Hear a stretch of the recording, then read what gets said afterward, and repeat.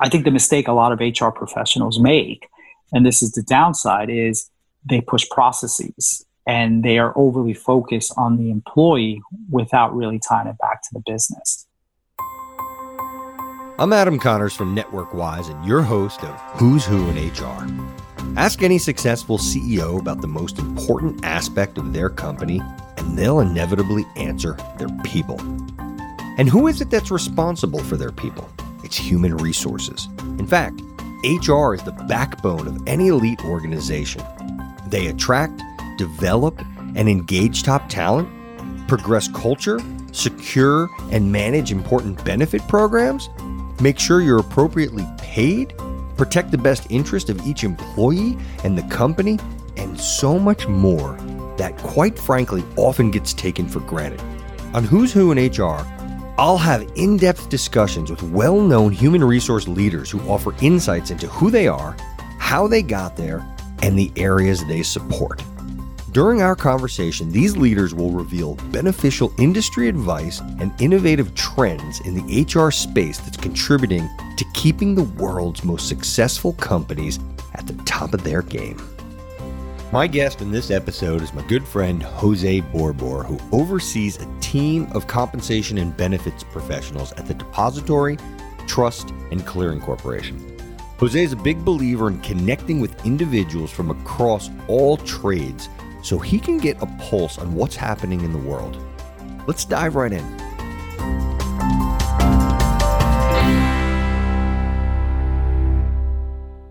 And Jose Borbor, we are live. Thank you for joining me, my friend. Oh, thanks for having me. I'm honored. I got to tell you, I've heard a number of interviews that you've done with some major talent, a music producer, a trainer to the stars, a baseball coach, just to name a few.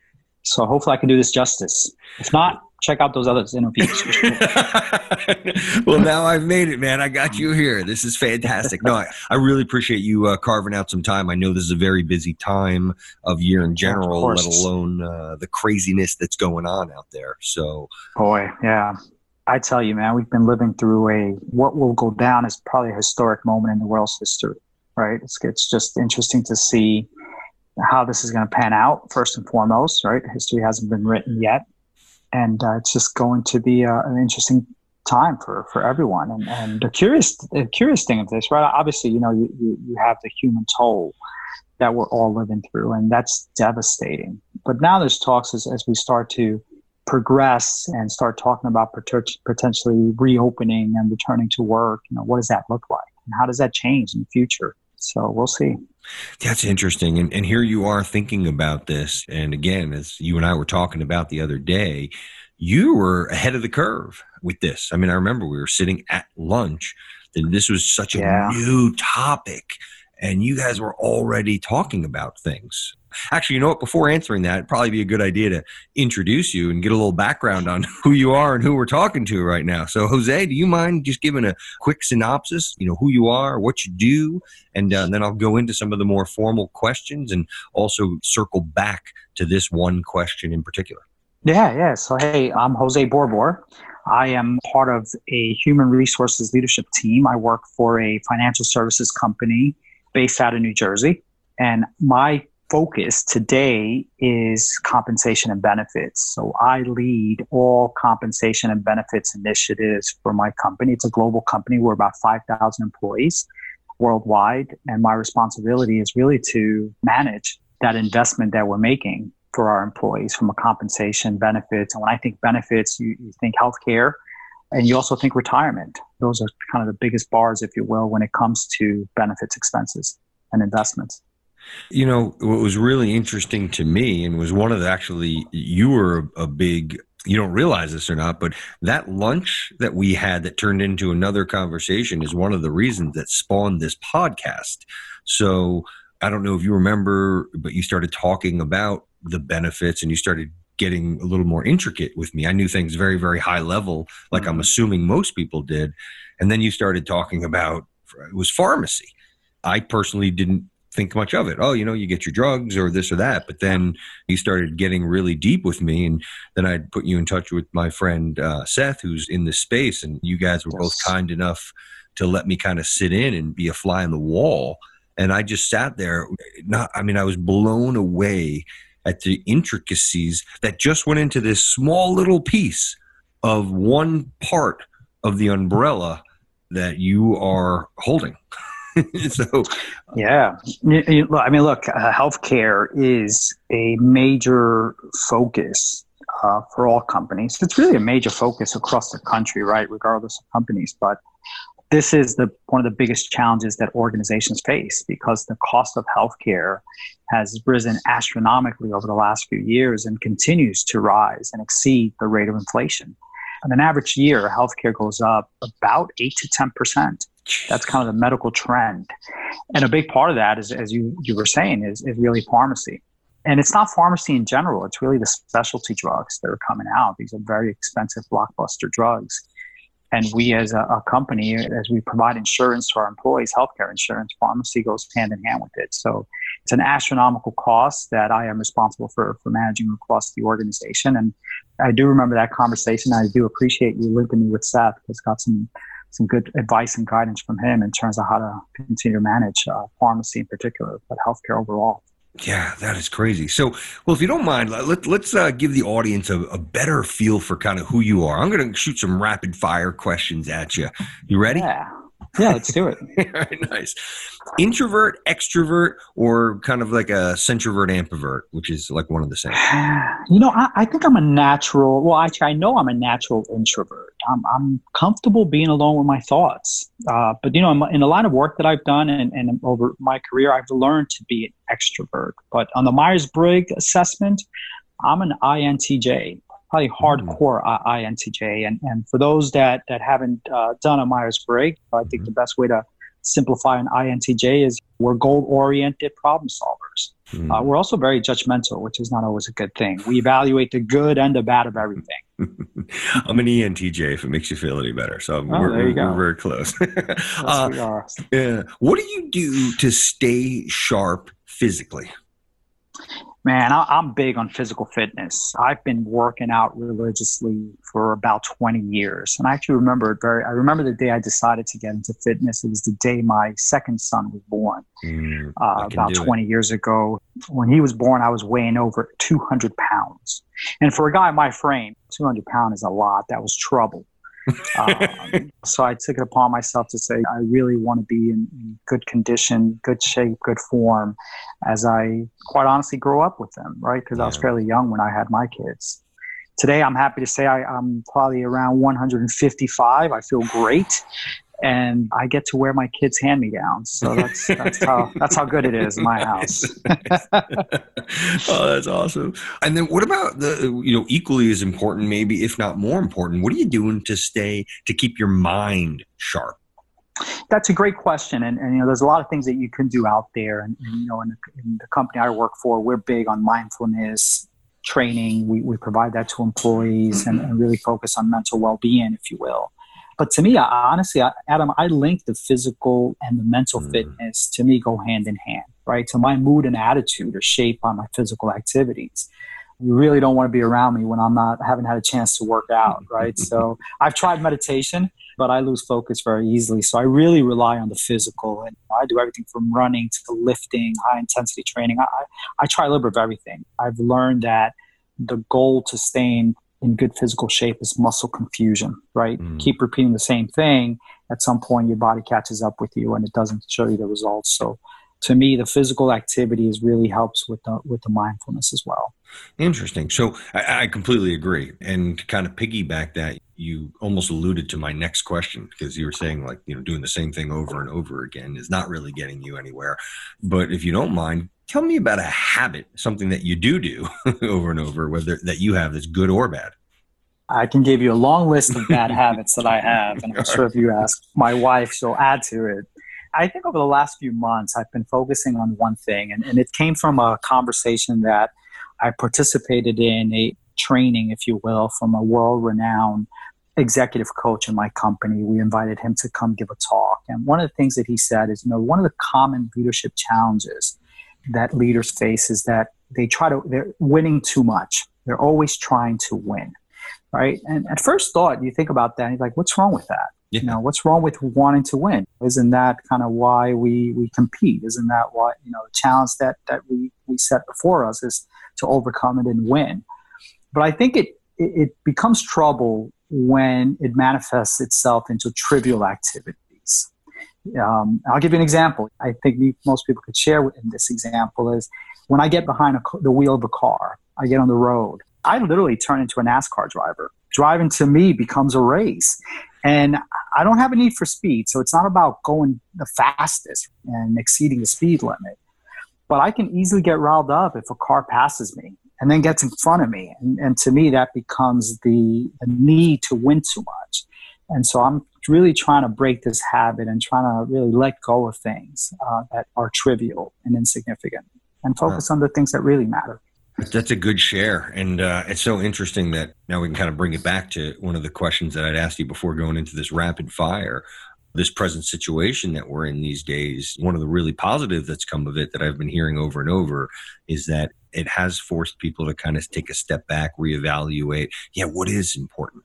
Is it getting there first, getting cut off, or what is it? What is important? So yeah, that's a great share. I really appreciate that level of vulnerability. Oh, thank you. Yeah, no yeah. problem. Look, I think in this pandemic, to add to what you're saying, I think one of the great things, and you mentioned it before, that my company did is we got out in front of this very early. I think it was the first week in March where we were already talking about what steps and actions we could take. If you look at the history of when most companies, most cities went on lockdown across the U.S., it was probably closer to the end of March, and we were probably a week ahead in terms of how we were going to address it. And really, this goes back to kind of the belief and principle of the company in terms of putting employees first, employees before profits. And we've really did yeoman's work to make sure that employees were taken care of. So we shut down early. We did it across the board. Some companies were thinking maybe we'll stagger it. We'll do the high impact states. Maybe we'll bring some people in 1 week, some another week. They were trying to think of creating A/B skeleton crews, if you will. But we went full boat shut down early March, around the second week in March, and we haven't looked back. And even today, we're talking about returning to work, and there seems to be a lot of pent up demand across organizations and states and governments around reopening. And our CEO, this comes from the top of the house, our leadership really says, we're not in a rush to open up. We're going to do it when we know it's safe for employees to return, and we're not looking to put any employees at risk. And we're managing okay. I'm not saying we're at 100% productivity, but we're getting the job done. We're getting our work done, and most people are doing it remotely. 95% of our workforce is working remote today. So how do you well, actually, one of the things that I've always been impressed with you throughout the years has been the vast network that you've amassed and that you've maintained. And again, I remember getting back to just that, let's just keep going back to that lunch where, again, you guys were a week ahead. And I was thinking to myself, oh my God, this is a little over the top. This is, again, before this is early. I remember just reflecting. That was my thought. And you were talking about, well, I called, I'm not going to say names, but I called this person at JP Morgan and I called this person at UBS or whatever organizations that you had these relationships with. That I was very impressed with. You care to share how you've gone about, how you make these decisions? And so, maybe without saying the names, but just what was it about their perspective that you trusted? Yeah, look, I am a big believer in, and you asked me before, I'm an introvert. And just because I'm an introvert doesn't mean I don't network, right? I don't get out there. I've managed to build some very strong relationships throughout my career. If you look back to when I started to today, I've worked at probably 7 or 8 different major global financial services companies throughout my career. And one of the things that I prided myself on was making sure I built long-lasting, long-term relationships at each one of those companies, because this is the industry that I'm in. I'm in financial services. I think the best leaders are those that can rely on a network of folks outside of your immediate circle to see what's going on, to get a pulse of what's happening, and give you some guidance in terms of how to deal with some challenges, whether they're dealing with the challenge today or they dealt with the challenge before. So for me, as we're going through this planning and preparation for this pandemic, I was getting a pulse of what other companies were doing, what the big financial services companies were doing, what their plans were. The decisions we made were not necessarily based on the decisions they were making, but it was more as a test to say, are we heading in the right direction? Are we doing the right things? And in some instances, we were ahead of the curve, particularly around when we were going to close. Yeah. And by being ahead of the curve, what has that done for the organization? I think it's done a couple of things. I think from a health perspective, it's hard to take full credit to say we kept every employee healthy by closing a week earlier, although we could safely say that we didn't have people commuting to and from work, potentially catching the virus either in public transportation or at the office, right? So from that respect, I think it's helped. But quite honestly, I think the biggest impact for us is the credibility and engagement that we've gained from our workforce. And we actually just did a pulse survey. So we do a biannual, twice a year survey to our employee base to kind of ask them questions on engagement, on leadership, direction of the organization, how we're doing with our strategy. And we had a significant uptick in our favorability rates across the board, off the charts in terms of engagement. We even asked pointed questions around how we were handling this pandemic, how the organization was dealing with this pandemic. And we really got high marks. So I think by making some of these decisions early on, by really truly going out with the message that we're going to put employees first, I think that's paid dividends in terms of commitment, loyalty, and engagement from our employee base. And I think that translates to productivity. I think that translates to a more engaged workforce, really going above and beyond to do what's right for the company. Yeah, no, I agree. You said it. Loyalty is it's going to go real far. What about, let's go back to your expertise, benefits, compensation, and I guess just overall, HR. What is it that you like most about what you do? And is there an area that you could do without? When you think about compensation and benefits, the one way I think about it is I'm responsible for, not myself and my team, we're responsible for, as you said before, the largest asset of the organization, which is the employees. When you put the compensation and benefit lens on it beyond HR, we're responsible for a major investment or an organizational expense, depending on how you look at it. The average company is spending north of 50% of their expenses on their human capital, on their people. And that is primarily driven by salaries or compensation, including bonuses, incentives, sales incentives, etc. Benefits, which we just talked about, healthcare and how it's really gotten off the charts in terms of cost, and then retirement contributions. So when I speak to business leaders and other folks, I can say, I manage about $750 million of our expense, the organization's expense, and that's all human capital. That's the big driver. I think that's what motivates me. That's what really jazzes me up about this line of work. And every day, I'm focused on how to maximize that investment. How do I ensure that that dollar is going to the best areas, to the best initiatives, and truly driving what we're getting at, which is employee retention, productivity, engagement. That is kind of how you link it back to the organization. Wow. What experience do you attribute the success that you've had and continue to have? A number of things, right? But I think if I go back to my early days, one of the things that I did coming fresh out of school, and by the way, I studied this. I studied HR, right? I think if you look at human resources professionals, a lot of the folks in human resources end up in HR almost by accident. They start down a path of maybe a more technical path, whether it's finance or operations, and they just have a knack and a passion for HR. They develop it over time and they go into human resources. It's one of the few, I would say, professions that don't require a whole lot of licensures, certifications, although they're out there. I know SHRM is a big company that certifies human resources professionals.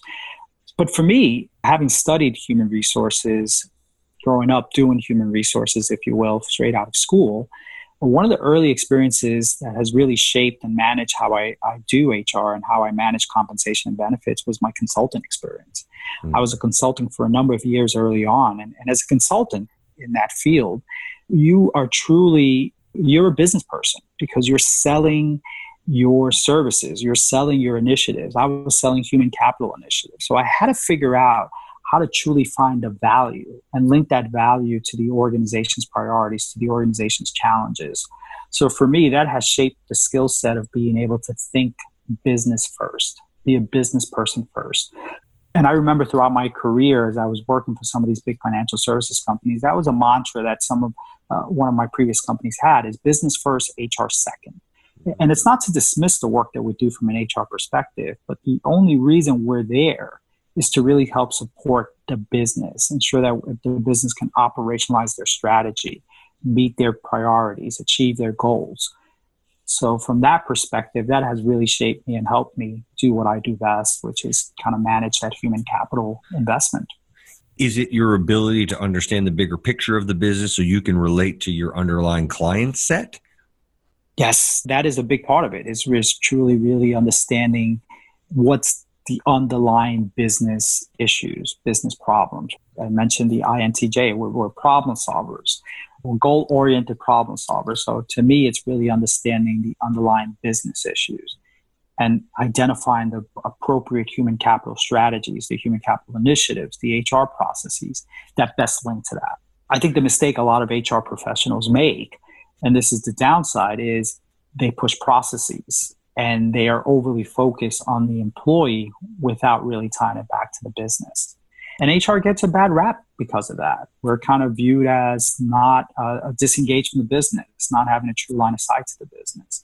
And that's something that we are overcoming slowly but surely. But it's still out there. I still have business leaders that look at HR as kind of more of an administrative function, just more focused on the hiring and firing, if you will. And that's just one part of the three-legged stool. Yeah, no, ain't that the truth? So what about, I'm seeing a trend of HR getting a bigger seat at the table these days. Is that something that you're seeing, or maybe if not a bigger, a deeper appreciation for? Very much so. I think companies recognize the value of HR, but I think a lot of that comes back to the HR professionals that are in those seats, right? And what value they're bringing to the table. So I think I can safely say that at the company I work for, HR has a clear seat at the table. I get to participate in some of those discussions from my vantage point as a compensation and benefits professional or compensation and benefits leader. And I've seen it at other companies I've worked at, but then there are companies and there are pockets that HR is still viewed as very administrative. But your perspective is there could be a culture of not appreciating it, but at the same time, it's the individual's responsibility to kind of raise their hand, if there isn't a seat at the table, create the seat. That's exactly right. It's a two-way street. I think that bad rap that's out there, it has some merit, and that merit is based on how folks approach the work. And I see it firsthand when some of our more junior HR professionals kind of look at their remit of work and their focus is on pushing processes, checking the box that you completed your engagement survey, that you have your goals in the system, versus really, again, coming back to, what is the organization trying to solve for? What is that line of business that I support working on? And how do I tie this work? Because I got to get this done. Don't get me wrong. You got to complete those processes, right? But how do I tie it back to the organization so that it becomes a burning platform for them to do it? Any particular advice for someone that's kind of coming up in the field, or maybe they're at a midway, I don't know, let's call it 7 to 10 years in their career, and they need to make a decision. Hey, do I stick with this or do I try something new? The advice is for looking for the person that does want to kind of take their career to the next level. What would you recommend? I think if you are an HR professional who has done, let's say, been an HR business partner or a generalist for many, many years, and you're really looking to become an HR leader in the future, run HR, if you will, at your organization or somewhere else, I think to me the biggest advice is to ensure that you get experience in all HR disciplines. And compensation and benefits, not because I'm in it, it's not why I say this, but I think that is a fundamental area that you really need to have some experience in to be able to be in the bigger circle, to be able to grow in other HR areas. But there's also talent acquisition. Recruiting is a big part of the organization. So my biggest advice would be get the broad-based experience early on, because that will really prepare you to take on broader leadership roles across HR in the future. That's good advice. What was some of the best advice someone gave you? Probably the best advice that I've received is to just let it go. Let it go. And what that means to me is, again, focusing on the little things, worrying about the trivial things could consume too much of your time that it takes away from the bigger picture. It takes away from the bigger goal. That to me is something I work on a regular basis, because it's very easy to get caught up in the day-to-day and the minutia of things. And to me, the biggest advice is letting things go, because that really frees your mind up to think more broadly and more big picture, if you will. Is that along the lines of kind of like a busy versus important? Or you're just very much so. Okay. Very much so. Yeah, it's exactly right. But it's also just from a personality perspective, right? I think sometimes we're in a relationship business. And so I'm dealing with leaders within HR, across the organization, and you may not see eye to eye, right? And sometimes you can get overly consumed with trying to win that person over, or vice versa, trying to see their side of things. In the grand scheme of things, that may not matter, quite frankly, right? I think you really have to focus on what's your biggest objective, what's your biggest goal, and agree sometimes to disagree. So that's where the letting go is, not hanging on to someone's perception or someone's disagreement, if you will, with your perspective and your point of view. That's really good advice. And that's the first, I've asked this question a bunch of times. That's the first time that I've received that answer. So I love the uniqueness there.